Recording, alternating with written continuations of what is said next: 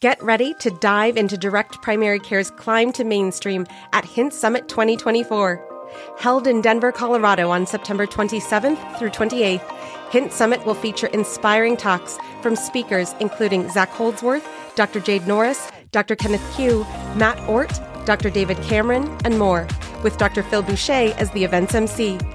Secure your spot at Hint Summit 2024 and take $50 off your registration with code MyDPCStory, all one word, at summit.hint.com now through May 31st.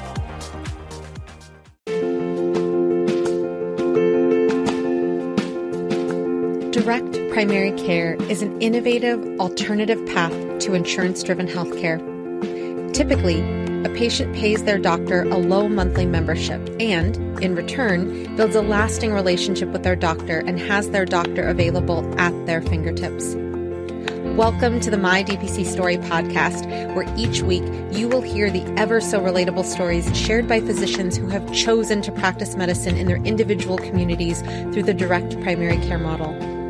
I'm your host, Marielle Concepcion, family physician, DPC owner, and former fee-for-service doctor. I hope you enjoy today's episode and come away feeling inspired about the future of patient care, direct primary care.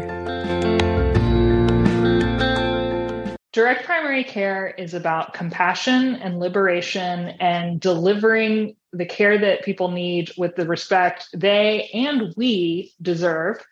I'm Dr. Stephanie Arnold of Seven Hills Family Medicine, and this is my DPC story.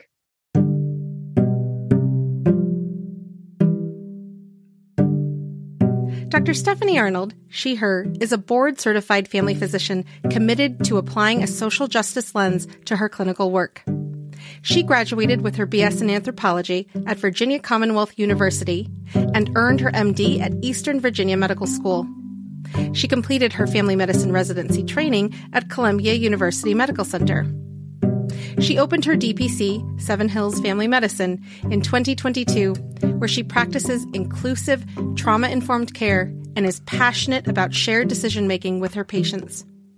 In addition to her broad and comprehensive training, Dr. Arnold has obtained additional training in first-trimester abortion procedures. She is a master at engaging her community and has become a beacon in the Richmond, Virginia area, representing and delivering the high-quality personalized care that every person deserves. Welcome to the podcast, Dr. Arnold. Thanks for having me, Marielle. This is so exciting. We were just talking about the fact that the last time I talked with you, we were on a phone call. So this is the first time that we've actually had a live chat when we can see each other's faces. So this is great. I love that you are now open, you're thriving, you're bringing your value proposition to your community to life every single day, and you're doing it in the way that only you can. So I want to go back to when you were even exploring DPC, that what was going on in your life that even, made you think about, could I do it under my own roof in my own building, my way? Yeah, I'm going to probably give you way too long an answer, but here we are, we're going for it. So I graduated medical school in 2015 and residency in 2018. And I feel like I was jaded from the beginning in a way that physicians who completed their training, years before me maybe had some whiff of a better functioning healthcare system that never existed for me.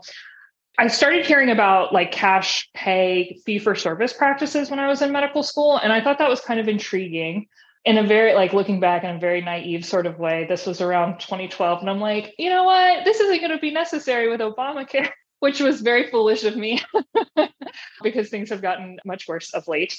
And so it was one of those things that was on the back burner for me. And then I did my intern year at a hospital in Boston, Massachusetts. And it was pretty apparent within a few months that things were going very badly. We were a new program. We were only the second class to get admitted, but the business interests of the hospital system were not aligning with our family medicine residency program. And by December, the program was voluntarily closed. So we all got dispersed as if intern year isn't stressful enough. We had to find new residency positions. And so I ended up going to New York City. I've always had this passion for urban underserved.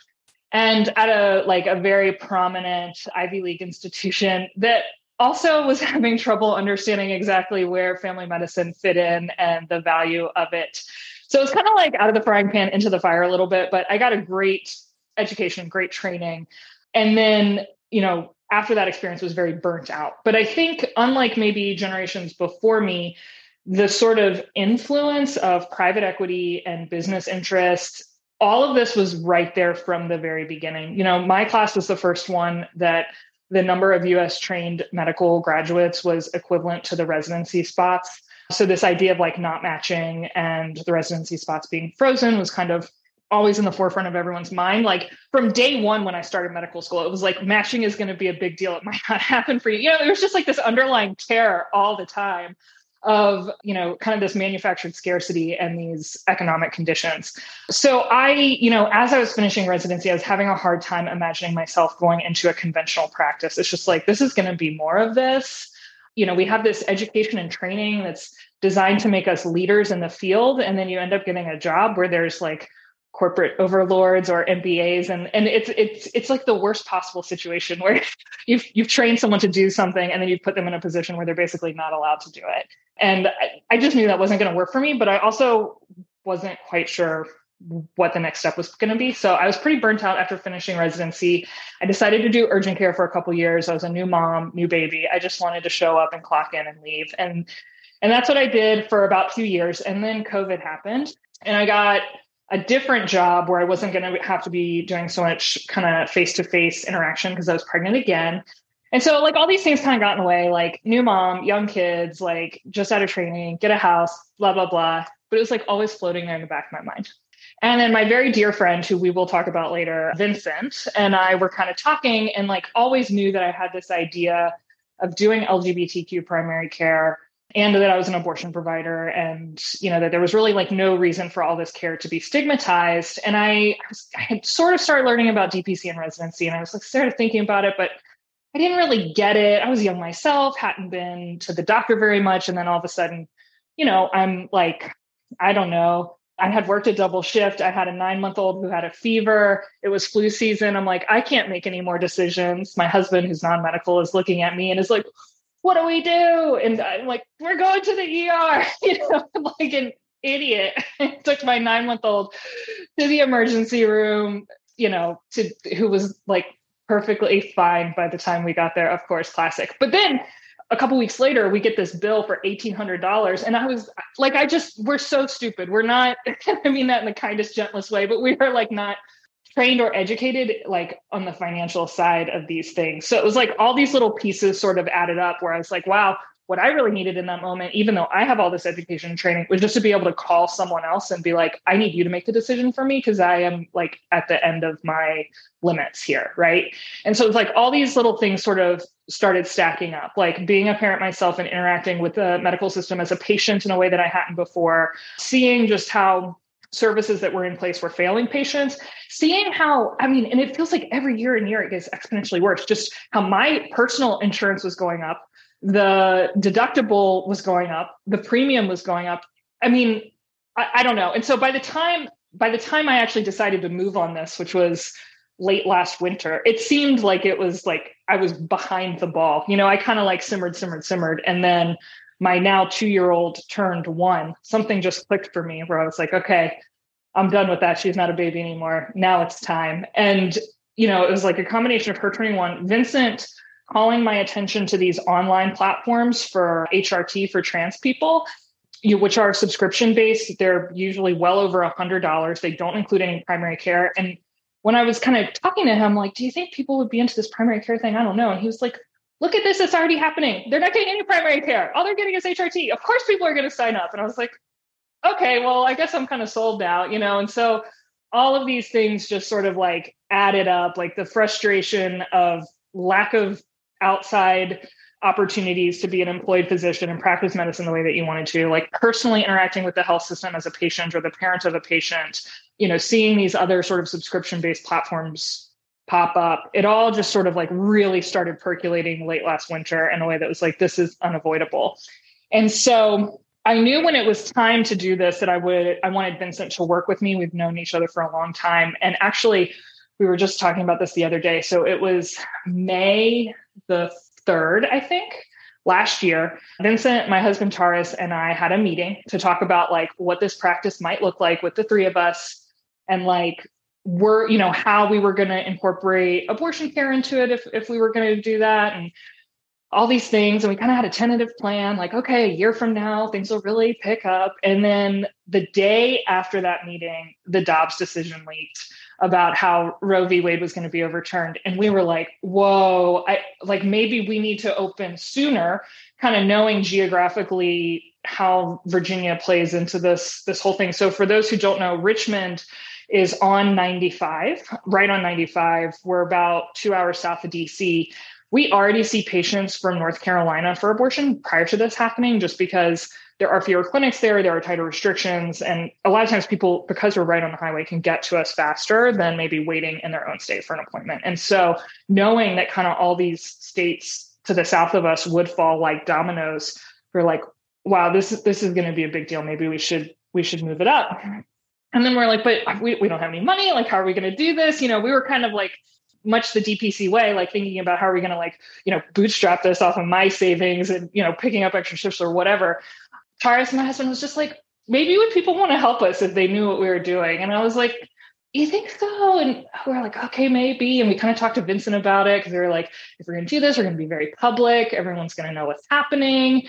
And so we were like, it just feels like this is what needs to happen. And so in my living room, no practice name, no location, nothing. I just recorded a video that was like, trust me, I'm a real doctor and a real abortion provider, and we're going to do this.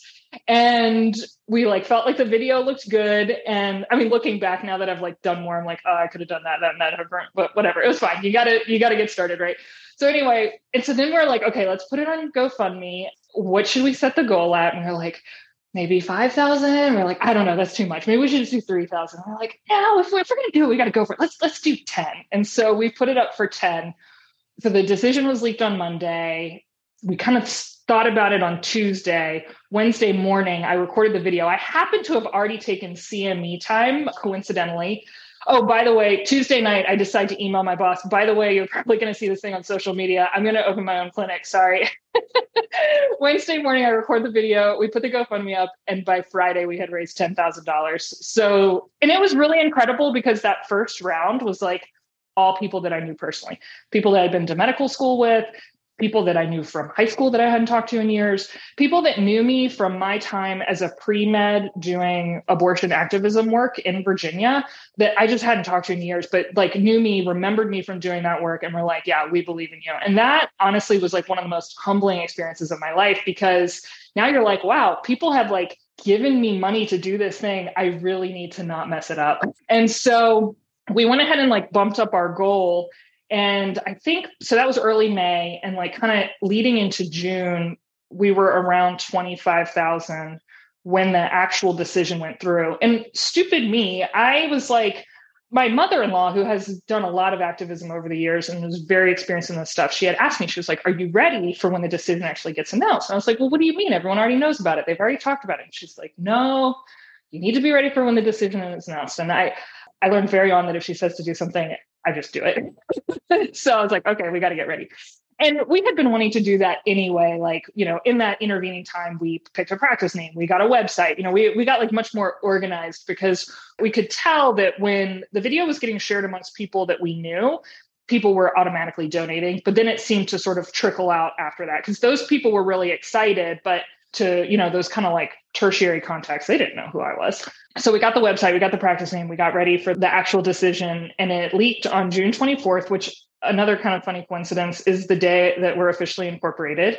And by 4th of July, we raised $75,000, which was unreal, and why we were able to open in October, kind of with the services that we're offering, because we operate at a much higher overhead than a lot of DPCs would.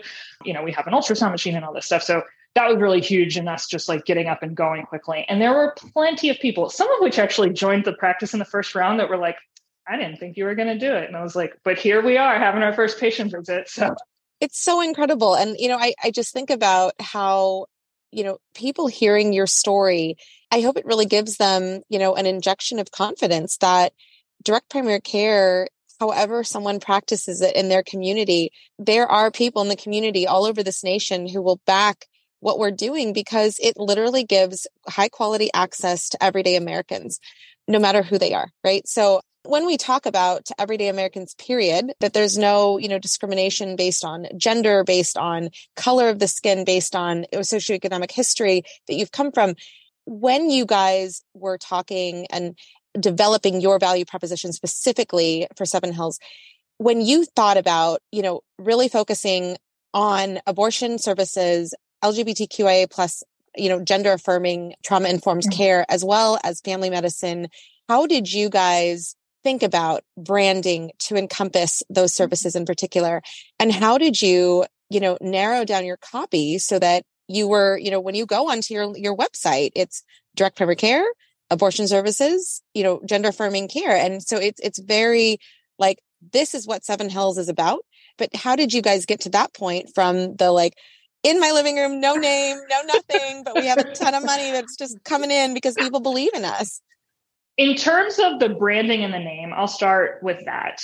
It was of the utmost importance to all of us, but really driven by me, that we are not doing anything that should be special or different than whatever anyone else is doing. There are forces, unfortunately, both in this country and in other countries, that are always looking for a scapegoat, always looking for someone to make the bad guy. And, at times it's been unmarried women or people of certain racial backgrounds. And right now, the sort of scary person du jour is trans people.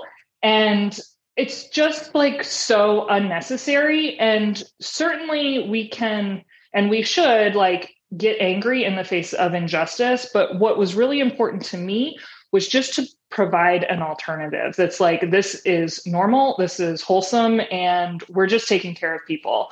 I'm sure that some of the people listening might enjoy Ted Lasso, which is one of my pick-me-up feel-good shows. But there was a quote last week or the week before last that sang to me, where one of the characters was saying, "Don't fight back, fight forward." And I 100% just feel that is sort of personally how I want to approach these issues with Vincent and Taurus's support. And they have their own kind of guiding principles that and the three of us together kind of inform how we approach all of this. But for me personally, that's mine. And so when it came time to pick a name, wow, we probably cycled through 100 different names. I mean, just, you kind of start with the classic, what are the feelings I want to invoke and the idea. And then you realize, oh yeah, everyone wants to feel like they're a safe harbor or a beacon. And so there's a ton of practices with lighthouse in the name. Not that there's anything wrong with that. It's common for a reason, but we kind of, every time we thought that we found one that we liked, it was kind of already out there. And so then we kind of started getting a little bit more abstract, a little bit more obscure.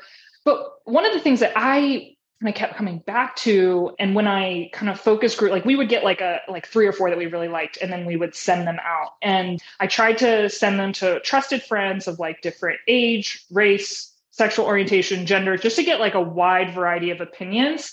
If I can give anyone any advice when it comes to this sort of stuff, definitely focus group, even if it's in the most casual way, your choices, because you might really think it's a good idea. And then someone else is okay, but how are you going to put that on a website? Or I'm worried about the spelling. And so we landed on Seven Hills because we found that all the names that we kept coming up with that were tied to geography had a sense of establishment to them, to have been around for a long time, really concrete.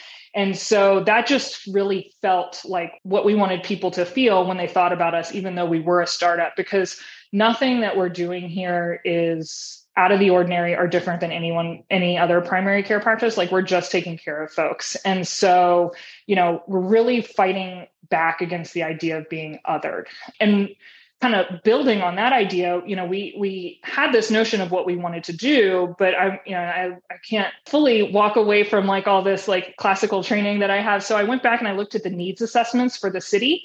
And specifically, there's one for the LGBTQ community. And if you'd asked me before, I couldn't have told you this, but once I read it, I was like, that makes perfect sense. Across the board, trans people said that it was easier to have access to hormones than it was primary care. you have these online platforms or people that will just, like do the hormones, but accessing care for your hypertension or your back pain or whatever is like actually terrifying because you don't know what you're walking into. And so, I mean, we were already on the path, but that was just kind of like more fuel for the engine of like, this is exactly what we should be doing. And this is where the need is. It was also really important to me, like when we were trying to decide the name, having like direct primary care in the name or family medicine. I just thought family medicine, it's my specialty. It's wholesome. It says what we're all about. And it encompasses the fact that we do this other service on a fee for service basis, not just the direct primary care. So that was sort of the naming. And then the aesthetics, I have to give full and 100% credit to Taurus and Vincent. That was not my thing. Taurus did all the graphics for our website. He did the graphics for the t-shirt that I'm wearing.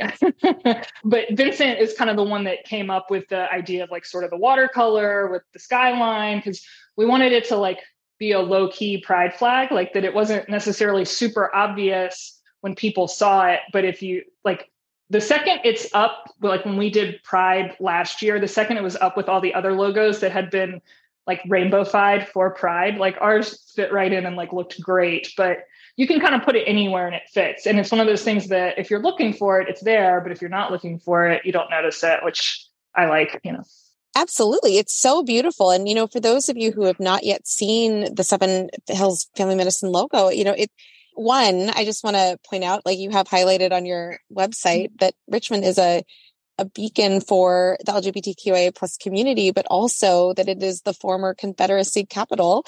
And you have this, the way you explained how names with places in them had a presence different than, a name that did not have a place in it. I think that's so, so interesting. But when you look at your logo, you really have to look like there are pictures of leaves and of different colors, different textures. And so it's a logo that continues to engage you where, there's a particular logo where you're like, I've seen that logo before. And then I see your logo and it's so visually interesting as well as classy. So I just really love it. Yeah. And I love that, it's Seven Hills. It's like, it's not like we're an LGBTQIA, trauma-informed abortion clinic. Like we're a family medicine clinic, period. And part of our services are these. So I really, really love that. Now, when it comes to you guys fundraising, one of the things I loved, as you quoted Ted Lasso, I want to quote you because one of the things that you said when you were raising money for Seven Hills was that this is not charity. This is about solidarity. So can you tell us about how you went to, you shared that it was people that you knew from medical school, people who knew about your abortion advocacy, but how did you continue to trickle that word out? Because that's a ton of money, man. That's a ton of money. And, we hear people like, oh, I work urgent care. I do side gigs to make this money so I can fund my DPC. This is a unique way of raising money. And you guys were at burlesque nights. I think that was one of your major announcements. Yeah. Like, this is like, you are, if you've seen one DPC, you've seen one DPC, but if you fundraise for one DPC, you have fundraised for one DPC. So can you give us more details about, how you did it so that other people can learn from your experience, potentially use it for theirs? I would love to. But one thing I will say real quick, I certainly did not come up with, it's not about charity. It's about solidarity. That is like a long known slogan for mutual aid. But kind of to back up a little bit to like this whole process and approaching this, I do think that this information, though it's very unique to me, there are lessons to be learned for everyone. We kind of had this situation where the care that we were planning to deliver sort of perfectly lined up with a very public, emotional thing that happened that people wanted to respond to. That being said, we put a lot of effort into continuing to come out with content. We really focused on Instagram. We do have Twitter and Facebook accounts where our stuff gets pushed, but we're Instagram. I made a Twitter account. Not Twitter, TikTok, but I low-key am hoping it gets banned just so I don't have to learn it. I don't want to deal with this. I keep looking for like a young undergrad or med student who knows TikTok. I'm like, do you want to come run the TikTok account for me? Because I can't do one more thing. Yeah. So we've focused a lot on Instagram and tried to make a point of every week having at least a couple posts. You don't necessarily have to post every day, but having a couple posts, some of them informational, some of them kind of like behind the scenes, some of them talking about what our plan is. But even if you feel like it's not great, you have to give stuff for people to talk about, for them to share. And really what happened, the huge thing was like, early on, within a month of going up, we had a couple hundred followers, which is great, but we really just saw everything take off after the Supreme Court case was launched. The big thing was local independent restaurants found out what we were doing, and they started promoting us on their Instagram. People we didn't know decided to do fundraisers for us. And so the big one that really helped out just so tremendously was Cobra Burger, which is a burger place here in town. And they said that they were going to do a fundraiser for us. And then all these other restaurants jumped on. So every time they did that, it got shared on their social media and we picked up more followers. And so I have probably, I don't know how many, most of my patients are coming from Instagram, either from a friend of a friend or just, they can't even really tell me. They're like, I follow you on social media. But, we definitely have people who were upset about the Dobbs decision who started following. And then we're like, but then you kind of started talking about primary care. So I kept paying attention and I kept following it. And like, yeah, I really wanted to join. And so that's just been like awesome to see that happen. Yes, we did do a fundraiser at a burlesque show. So Vincent and I actually met performing burlesque. It's going on like 10 years ago now, like right before I went to med school is when I started performing. I have a dance and theater background from, like when I was a kid. So I didn't want to put all of my parents' thousands of dollars of dance tuition money to waste. So I started performing burlesque. And when I was in medical school, about an hour and a half east of here. And I would frequently come back on the weekends and perform, not necessarily like during my general surgery rotation, but there were times when it was doable.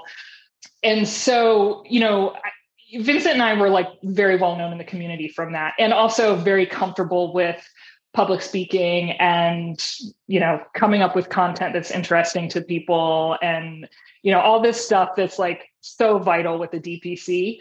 And I would say, I am lucky in that this skill set that I have lends itself very well to DPC, but for the doctors out there who maybe don't have these skills, you just need someone else on your team who does, like someone who can hype you up. Like, Vincent and I are lucky in that we can both do it. And I feel like any kind of public event, if I can't be there, he could be there or vice versa. And, we like have 100% confidence in one another.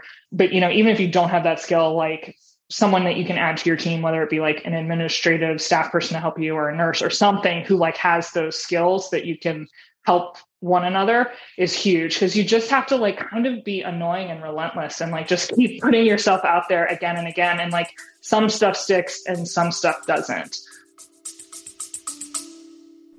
Stay with us. We'll be right back. If you're ready to elevate your level of care and professional satisfaction, register today for the trusted DPC event that can help get you where you want to go.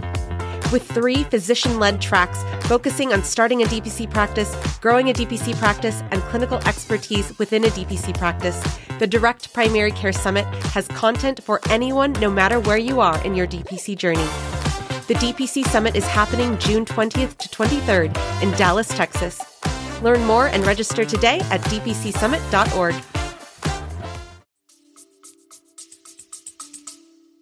That's so important because, it goes back to the idea, if you've seen one DPC, you've seen one DPC. If something doesn't work, your workflow doesn't work, how your onboarding is like, getting chaotic or whatever, you have the ability to pivot. And so I think that even when it comes to fundraising, that's really great. And I love that people in your community were just backing you up. I also love that, at the very top of your Instagram feed, if anyone goes there, you can see that, your intro post and Vincent's intro posts are pinned right there. So it's like, there is no doubt that you have been a burlesque performer in the past and you continue to be so, but it's also, you're a badass doctor, and Vincent is a badass clinic director because, you guys have, it's like if people are drawn to even those 2 pictures and those 2 pieces of your feed, and then they continue to go on. You had a great couple of series about myths about gender affirming care when it comes to especially young people and gender affirming care, and also abortion, myths about abortion, even what an abortion is. Like a miscarriage is an abortion. So, that is unknown by some people in this country. So when we talk about how you have, thrown it all out there, saw what sticks, specifically when it came to the engagement that you got about the myths, I wanted to focus on the myths about gender affirming care, especially when it comes to young people, because, one of the big things that you highlighted was gender affirming care does not equal hormones. Like, talk about that, because I think that is a big definition that people have, that like, this is when someone is talking about gender affirming care, that equals they're given a 12-year-old hormones. And like you clearly stated in your feed how I hear that that's your belief. We're going to take it back and put some facts into it. So can you share with the audience about gender affirming care? What does that mean to you and your patients? Oh, yeah, I would love to. Great question. So, this is not anything new than what you're already doing. Like, it doesn't have to be scary. This is simply respecting the person in front of you for who they are and who they're telling you that they are, right? Like, we trust our patients to give us a history, and, we trust the information that they're telling us. Our whole practice as family doctors, and specifically direct primary care doctors, is this relationship-based care and mutual trust. And if you start from that place, like, you're going to be okay. So just because I think sometimes numbers help people, right now, 30% of my members are trans or gender nonconforming, but only about a third of them are on HRT. But they specifically wanted to be able to come to a place where they could feel comfortable for primary care without having, being misgendered or having the inappropriate pronouns used, or just knowing that they can be safe, and vulnerable in the way that you need to in front of a doctor.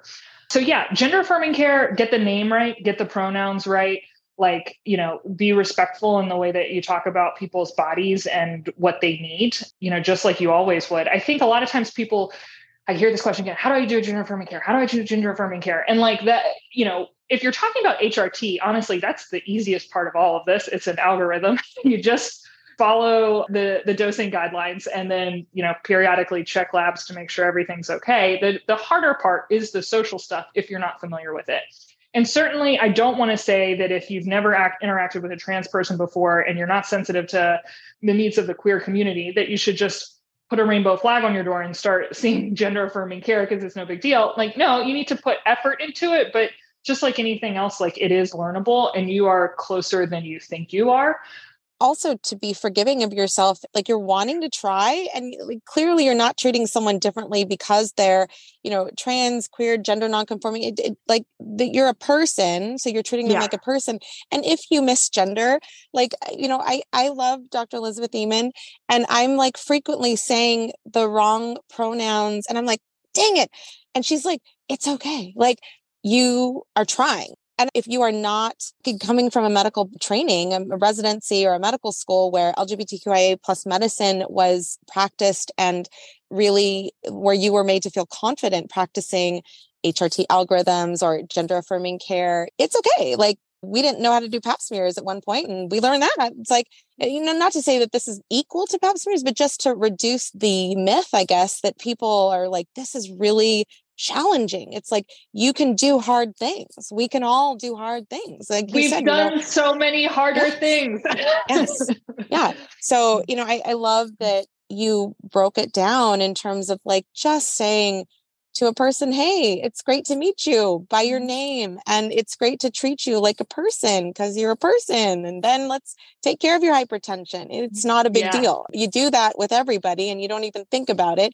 But when it comes to specifically addressing gender and how to, correctly address someone, it makes you more conscious, I feel. And to me, being conscious about someone's background and someone's culture and someone's, their whole social aspect that goes along with the medical aspect is so important for family medicine, especially any profession, but especially the GPs who are like looking out and zooming out and doing all the things that our patients need us to do. Right. So love that. I was just going to give a concrete example. So like one thing that we see a lot, and especially when it comes to like preteens or youth, is like, I can't tell you the number of youth patients that I have that aren't necessarily on HRT, but they have come to me for gender affirming care because their pediatrician is like, just like hands off. I don't do that. I don't do that at all. And the only thing I am doing is prescribing continuous birth control. so that they don't have a period, because the period makes them suicidal. We're not talking about puberty blockers. We're not talking about testosterone. All I have done is put this person on Depo so they don't have a period anymore. And like, it's life-changing for them. Now they're going to school. Now they're not stressed out every day. There's no reason that like all of us you don't want to do puberty blockers. You don't want to do HRT. That's fine. But trust me, you probably already have trans patients that you could be helping in very small ways that you already know how to do. And when it comes to numbers, can you touch on the younger a person is when they are seeking gender affirming care, especially, if they have not reached puberty, in the non-hormonal realm of things, like to how impactful it is in terms of a person's future, especially when it comes to mental health, to be able to properly gender or address a person's gender. Stay with us. We'll be right back. Thank you to Spruce Health for supporting the My DPC Story podcast. The ways we communicate have changed dramatically over the past decades, but technology and tools in healthcare have not kept pace. Patients want more access and digital convenience, as well as the ability to text their care teams. Care teams are inundated with more communication and rising expectations, but are still using tools and technology stuck in prior decades.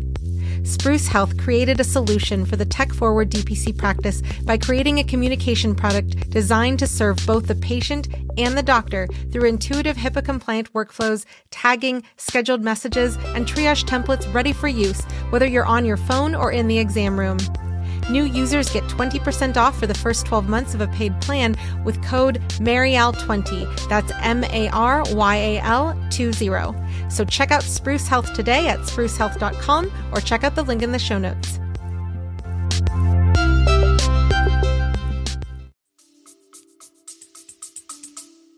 Yeah, it like dramatically reduces your risk of suicide. There are like few things in medicine we do that are so effective as to provide gender affirming care, even on a base level. Having one adult in a kid's life who respects their name and pronouns is like immunization against suicide. I mean, it's really incredible. And that there's a reason why all of these professional societies like the American Academy of Pediatrics, support gender affirming care, and why all these bans are just so distressing. Because I mean, this is the kind of stuff that is going to like lead to suicide, and in Virginia, we haven't had any of those bans, though they certainly came up in the state legislature. But like, even for folks who maybe are like in a state right now where you're like, oh, I don't have to worry about that. Like my state isn't banning gender affirming care. Okay. But your trans patients are like still distressed that this is happening other places. And every time it gets talked about in the media, like having your whole identity up for debate is really, really, really damaging. So even small things that you can do to just be affirming to your patients, creating welcoming safe spaces is huge. And when it comes to people listening, onboarding forms, like when a person is establishing care with a direct primary care doctor and they're not sure who that direct primary care doctor is, like they might have engaged a little bit on their social media, but it's very different than when you're like, oh my gosh, you're like real. I totally get that reaction a lot with my new patients who I never took care of before, because it's like blindly trusting you to take care of me. So when it comes to how you welcome your patients into your practice, do you have any tips as to how you think about your welcoming a patient versus a fee-for-service clinic and how it's done there?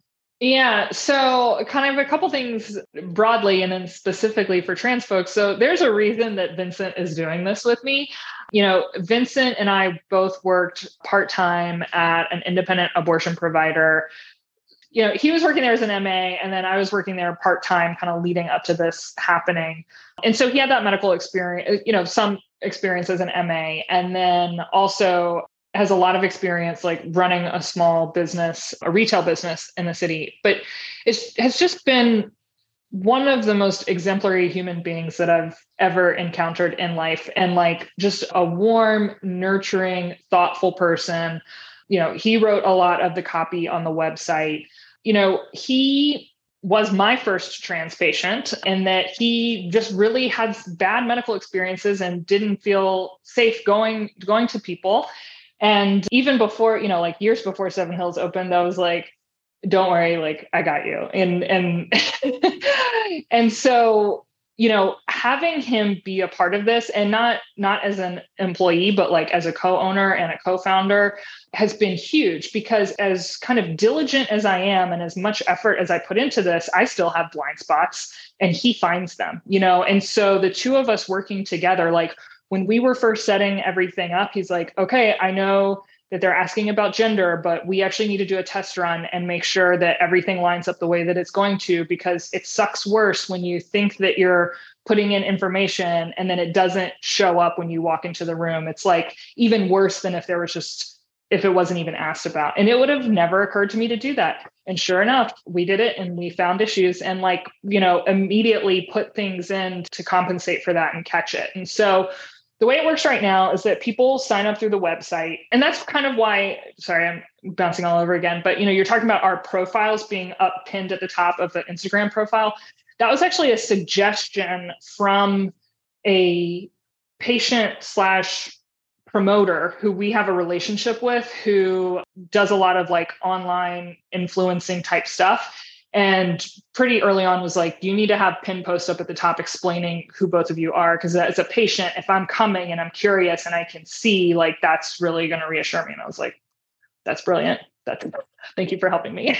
So, that's why we put those up like that. And then it's all, our faces are all over the website. I have gone back and forth about this where I'm like, I think my face is on the website a little bit too much. And every time I say that, everyone is like, no, it's not, because like people need to know that this is you and this is your face and this is what to expect. And so, we have left it like that.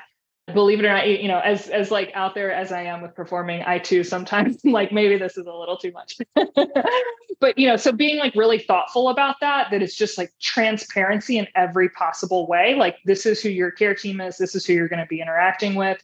So people sign up through the website, and then that kind of like triggers the chain reaction. The first person they interact with is Vincent, who again is just so lovely and nurturing and warm. And he gets them set up with like all their information, lets them know what to expect, puts them on the books for a first intake appointment with me, which we're scheduling about 3 weeks out. And then if anything urgent, comes up between then, we'll see them quickly. And that was not my brilliant plan. That was actually a tip from Andrew Anderson of Kyla Health in Lynchburg. He's been really great for tips and, really hitting the ground running with like a fast growing practice. So Vincent sets all that up, and a lot of that communication is done through Spruce. And then they come in for me. The first visit is like straight up talking. I don't do any labs. I don't do any physical exam. We just talk about everything. Yeah, this is prevalent in like a lot of people kind of seeking primary care, but specifically for my population, lots of historic, systematic, personal trauma, and so I just like to take a really soft approach, kind of lay out the whole plan, and then I'll bring them back. It sometimes as early as a week later, sometimes maybe it's 6 or 8 weeks later for like a physical follow-up, that sort of thing. And so far that's been working really well. That hour-long visit, usually 15 minutes or so, is actually with Vincent. And he's the one who goes over with them, like how the practice works, communication, what to expect in terms of our pharmacy. If people have medications they're on, he'll kind of make a list of them and price check them for them. And so, yeah, we're like working as a team when it comes to that. I love that, because you guys are, as you've always done, you're fundraising together, you're opening together, you're polishing your practice together. Mm-hmm. And so when it comes to, you knew Vincent going into this, you knew that his medical experience, and you knew how he was going to be working with you in terms of his personality. But in terms of when you think about how you got the confidence to together pair up and officially, open the clinic, was it different than when you guys were working together pre-Seven Hills? When I was in medical school, Vincent and I produced a series of shows together with a live band that we brought down from New England. And we did we did DC, Charlottesville, Norfolk. And so that was a small thing, but it was a pretty complicated process. The venue, in Charlottesville, I think it was like a 500 seat venue, these were not small little things that we did. So I had like a little bit of a sense of how we would work together. Vincent is one of the most amazing parents I've ever witnessed. And so I've like really just personally, we've been through some stuff. We've worked on these projects, but also there was just a moment of like, this has to be done. And I don't want to do it with anyone else. And this, like, honestly, probably seems like it's the hardest possible way to do it, because now I'm in a 3-way marriage with my actual husband and Vincent and myself. And it is really hard sometimes, but we all have different skill sets that are so complementary, but sometimes really challenging. So for sure, I'm the extrovert, I'm the brainstormer, I'm the engine. I'm like, we're going to do all these things. And Taurus and Vincent are both like, let's take a breath. But they are very detail oriented and thoughtful, and like, we'll do the deep dive. And so I feel like, Taurus is very logic oriented. He really kind of keeps us on track financially and kind of makes sure that we're thinking about that sort of long-term planning. And then, Vincent is just the one that like is our moral compass. Like, he makes sure that everything that we're doing is like in alignment with our values and our priorities. And sometimes we all have like a slightly different way that we want to go about things. And it can be rough, but like at the end of the day, these are the right people in the right spots. And it's like making it so good. Like so we're just moving at like a very fast clip. We've taken a lot on. I have zero chill. I'm like, if we're doing this, we're doing it like all the way. And they have been game the whole time. Like, we all have small kids. We're all parents, and we're just like somehow making it happen. I think we would all really like to sleep a lot right now, but it's coming. That's awesome. I empathize with you, as we did when we were on the phone. I didn't know that you had kids little just like mine. Mm-hmm. And so that's a real thing. Like, one day we will sleep. It will be good. Oh my gosh. I love that. When we opened, I was still breastfeeding my youngest one. I just weaned her at the end of February, and she turned 2 at the end of March. And I'm like, I was ready, and it's been wonderful. So every day it gets a little bit easier, a little bit closer to the end goal. Oh, it's awesome. And, that goal continues to change. And so as the ruling in our country changed with, when Roe fell, I want to go into the abortion services that you guys provide, because for listeners who are, in states that are affected either with restrictions or protection for the woman's rights to choose what happens with her own reproductive health, because you shared earlier how you had already been doing abortion activism, but when it came to being an abortion provider in your clinic, how did you develop your services to service your community and the community that drives to see you? Yeah, great question. So, and I'm going to back it up just a little bit. When I was an undergrad, pre-med, and this will, I don't know if you have any Gen Z listeners, but I feel like this is the kind of thing that they'll scratch their heads about. But I had decided that I wanted to go to medical school. I was taking out my prereqs, and I was like, I need medical experience. I'm going to go to Craigslist and see what jobs are available. And so I happened to see this one posting that was like, pro-choice person needed for a clinic, no experience necessary, will train the right person. And I, in my little like young 20s feminist self, was like, oh, cool. Wonder what this is. Like, I don't know what I thought I was walking into. And then I got there, I was like, oh, okay, it's an abortion clinic. Check.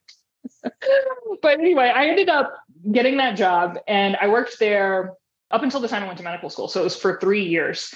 And that was really eye-opening, and kind of like looking back, it's like, damn, it was already there. Because, in Virginia, Medicaid does not pay for abortion. Very few states, Medicaid will pay for abortion. And at the time, so this was like 2008, most private insurances weren't paying for it either. So abortion has been a cash-based service for almost the entirety of its existence.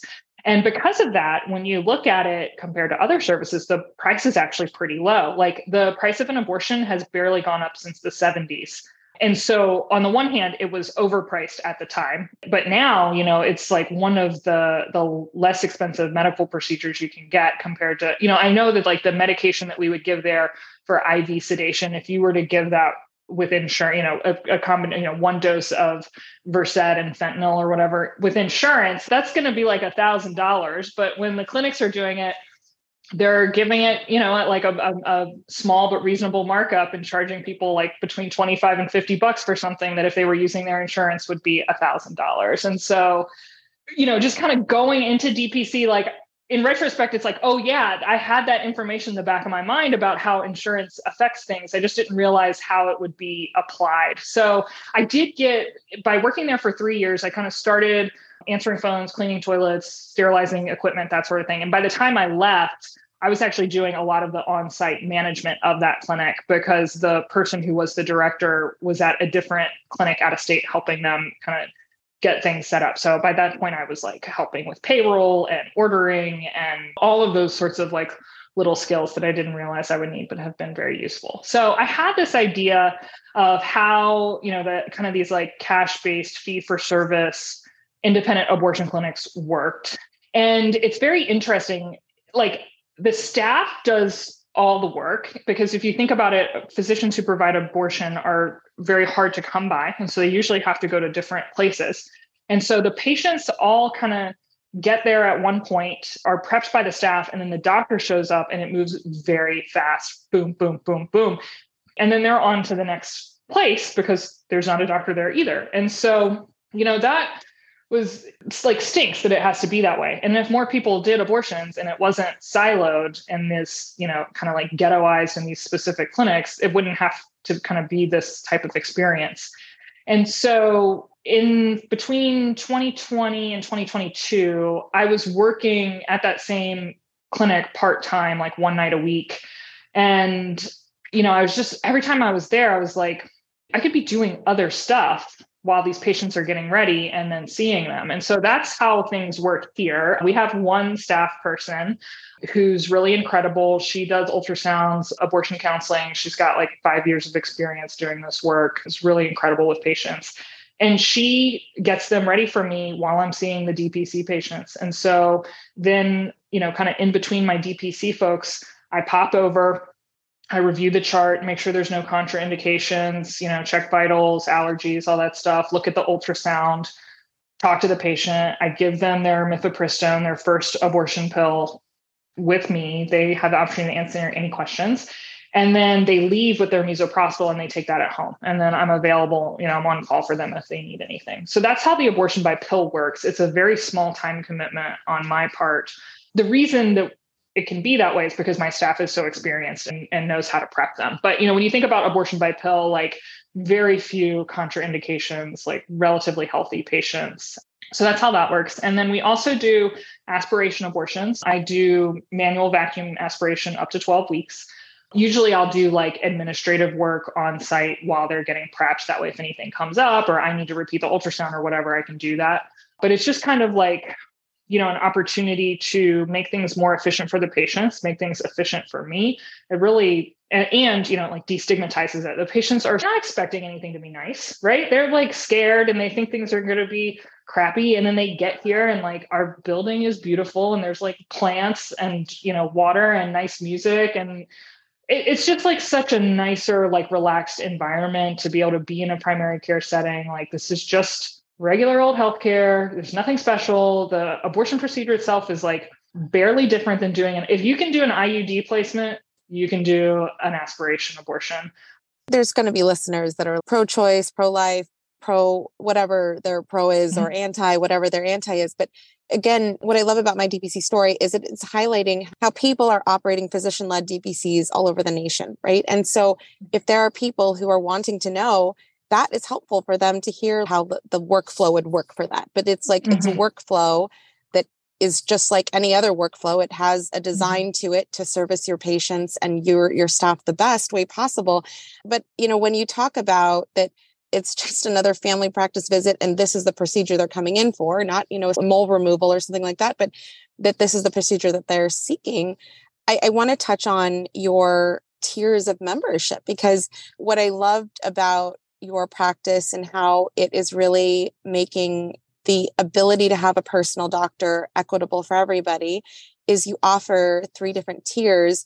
And you talk about this in your social media, like you get the same doctor. It's still Dr. Arnold, the membership is going to be different and how you're paying for it might be different, but everyone is paying for membership the same. And clearly this is separate from your services that are related to, especially abortion.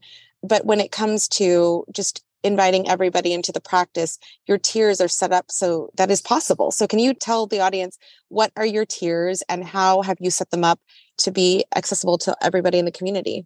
Yeah. So we have 3 tiers, and the main tier, the one that we started with, is the sustainable membership. And that's kind of like your standard DPC membership, where age 3 to 24 is $59 a month. And then age 25 to 64 is $85 a month until I opt out of Medicare eventually. And, it's like just pretty standard DPC.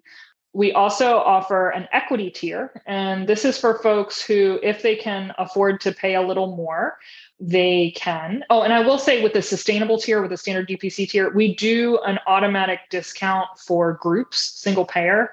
We don't define the groups. It's just if there's one person paying, you get the group discount. So if we have 3 roommates who want to sign up together, great. If it's one credit card, you get the discount. So that's the sustainable tier. And this is basically the cost of us doing business. Like, this is what we need people to pay in order to keep the lights on, pay the staff appropriately, and provide the service that we do. So then the equity tier is more than that. And I'll be honest with you, I don't even remember what the monthly equity tier is off the top of my head right now. I think that it's maybe like $20, $25 more a month, something like that. I don't know. I'm sure Taurus is listening to this and like rolling his eyes so hard at me right now. Let me help you out. So I'm going to go to sevenhillsfamilymedicine.com, just FYI there.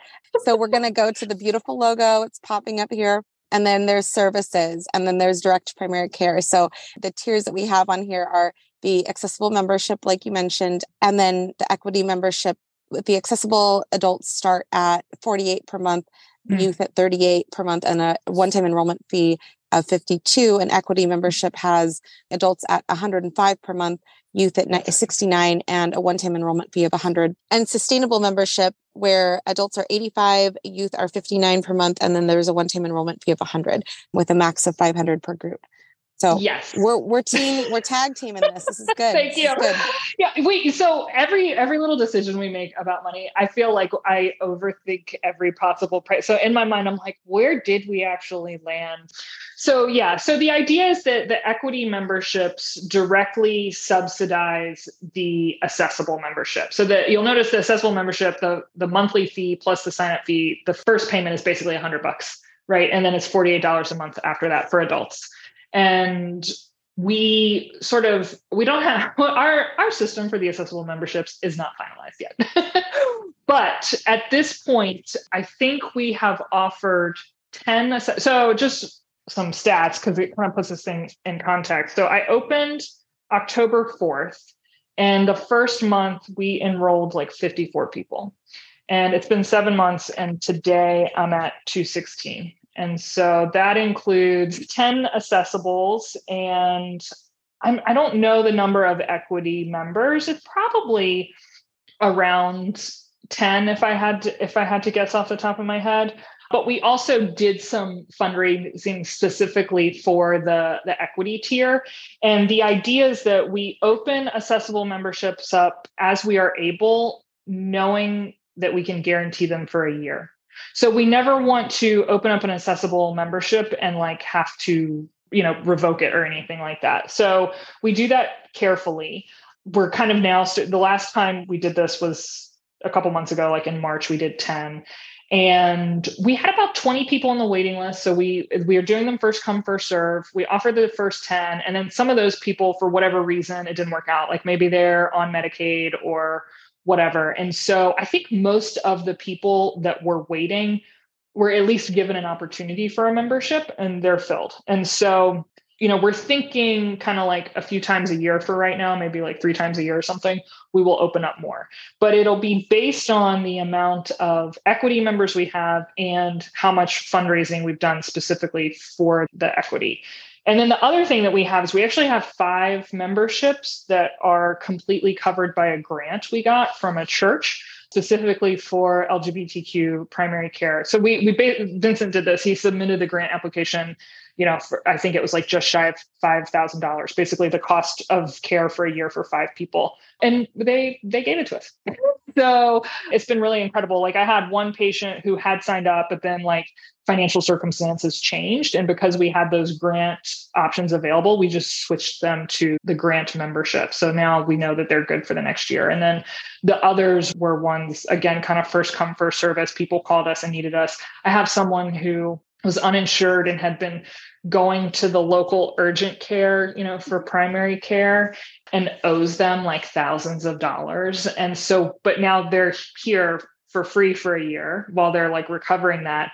And just, we have our own on-site pharmacy. So this person, I think, was paying like $45 a month in medication costs that I'm now doing 90-day supply for $11. So like, I mean, just, it's like the value, like all these different levels. And it's been really exciting. I mean, I just want to help people. Like people always ask me like, about like prices and stuff. And like, what I'm like, I want no one to have to pay anything. And I just magically want to get paid my salary. But I think, there's a thing that happens where we don't want to think about money because something about it like doesn't feel noble, right? Like I'm above this, like I just need to be thinking about the medicine and not about the business side of it. But if we're not thinking about that, there are other people who are less altruistic who will be very happy to think about it on our behalf. So, I've learned so much in this past year just about like business and the cost of things and value. And so I'm feeling like really good about everything that we're doing. And yeah, this, carefully opening up those accessible memberships in a way that we can guarantee their sustainability, Absolutely. It's so ironic though, how you're talking about you just want to provide the medicine. And that is so our culture of healthcare in this country. It's like, the doctors are altruistic. Just give them more work. Just make them do it. Make them be billers, coders, all the things they didn't go to school for, because we're going to pay them. They don't actually know how much they're worth. So we're just going to pay them as the least amount possible to make them stay and make them think this is a great gig, right? So that's what I was thinking when you were talking about how you just want to give care. Like that is so, like, I am so guilty of that still. Like I had to rethink my workflows to say like, when a person has a procedure scheduled, we know what that procedure is. So they will get the, consent, they will get the pricing, because I charge separately for my procedures, whether, it's a shave biopsy or a whatever, because I have to pay for things like lidocaine and, it can get pricey at sometimes to buy some of these materials. And so, that's the way my DPC works. But to have that discussion before a patient shows up is how I've found my comfort level. Like I hate talking about money also when it comes to the patient, because it's like, I'm not making commission off of you. Like that's not the point of this. Like I'm not trying to sell you a procedure. It's like, I'm literally trying to address your needs and I have a procedure to do that. So I really love that you said that, because that is our mindset when we're in the type of training and the structure of training and the paternalistic system of training that we have in our healthcare system. And, that there definitely are exceptions to that. But generally, where, as I'm sure you experienced, most of my places that I rotated, either in medical school or residency, were more of a paternalistic side of type of training than not. And, this is our trauma informed healthcare. Like we are literally bringing our experience to our practices. And I think that's why DPC is such an awesome movement and why it's growing like crazy, because it's like, dude, my doctor is like, they're telling me about when they miscarried, or what they're telling me about their acne when they were 16, whatever it is. Cause it's like, yeah, you're a person too, just like me. Like I might have an MD or DO, but that doesn't make me really any different. Like I ran into somebody the other day I haven't seen her for 20 years.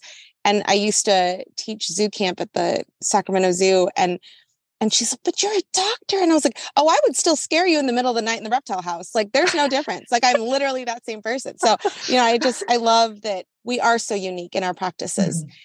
Now, when it comes to uniqueness, and you mentioned this, that your overhead expenses are a little bit higher than the typical DPC, you purchased your building outright. Boom. That's why. No. Actually, we did it. Okay. That was the plan though, right? That was the plan. Yes, okay. That was the plan. So look, I will move mountains, handfuls of rocks at a time. However, we were coming up against, we actually did put an offer in on one building and we didn't get it.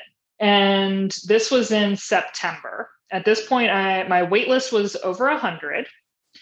We either wait around for this or I was like chomping at the bit. I was like, we just need to do something. And like, so we decided that it was more in the spirit of which the money was donated for us to just get open ASAP than to wait around for the perfect building situation. I was getting antsy at my job, which I was supposed to be staying at part-time, and I definitely did not.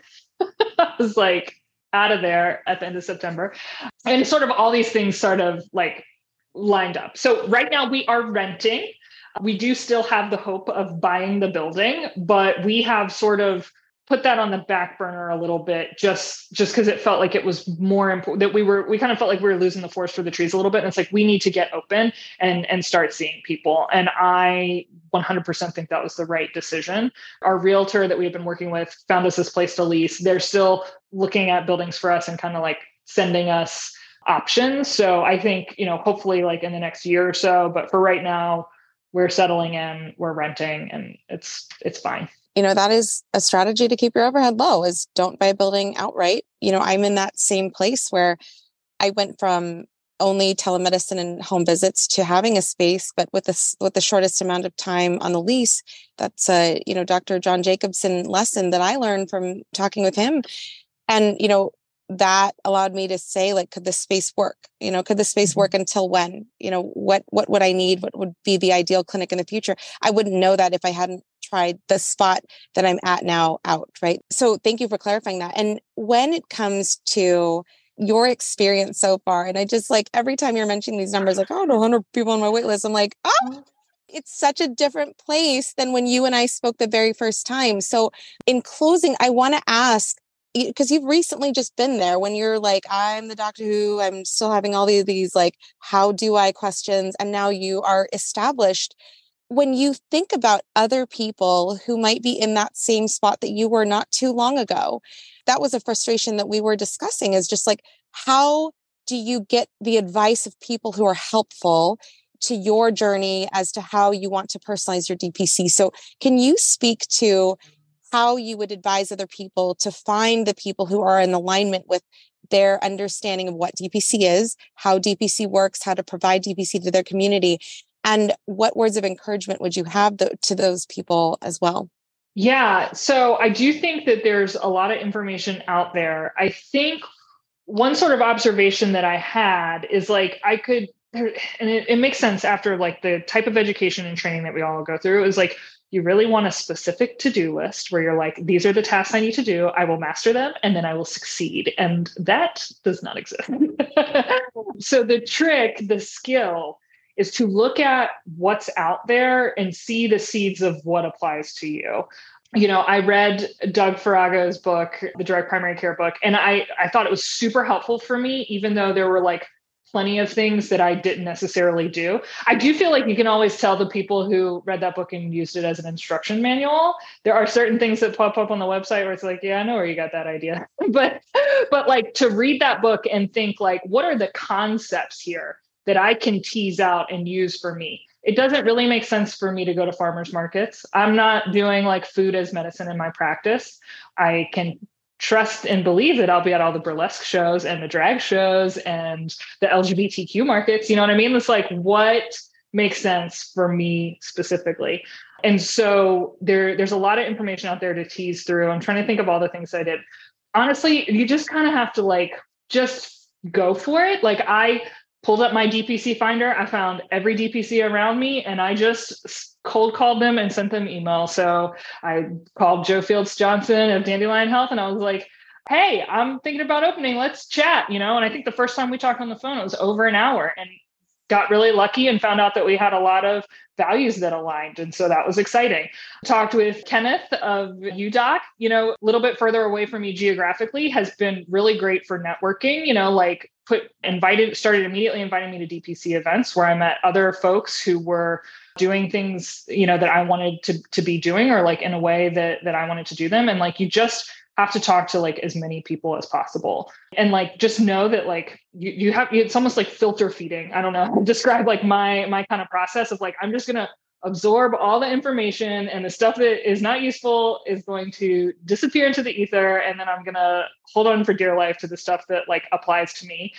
And yeah, I had been listening to tons of episodes of my DPC story, and I had kind of been trying to reach out to those people, and no one was giving me like the answers to the questions that I wanted. And I was like, well, I've never talked to Marielle before, though I've like listened to hours of her podcast, but she seems to have talked to literally everyone. So maybe she will know who I should talk to. And that's, I like called you in a tizzy, like, what do I do now?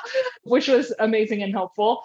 So yeah, I think just like, you know, kind of going into it of like, there is going to be no specific protocol for you. You have to find the jewels, and what's a jewel for you is not going to be a jewel for somebody else. Like everyone is different. And also these events, like you just never know who you're going to meet. I'm like very excited to go to the summit at the end of June. I didn't go to anything last year just because it was like, you know, breastfeeding baby and like other job and blah, the whole thing. But I'm super excited to go this year. And I'm like, I honestly, like, I know there are like CME talks happening, but I don't even really care about that. There's nothing like it. There's nothing like it. So I am so excited to meet you in person. I am 5'2.5", FYI. It was weird. I was like, Dr. White, I asked him, I was like, how tall are you? He was like, why are you asking me this? And I'm like, because I'm going to see you in person. I don't know what to expect. So I am 5'2.5" for everyone out there. I am so excited to meet you. Thank you so much, Dr. Arnold, for joining us today. Thanks, Marielle.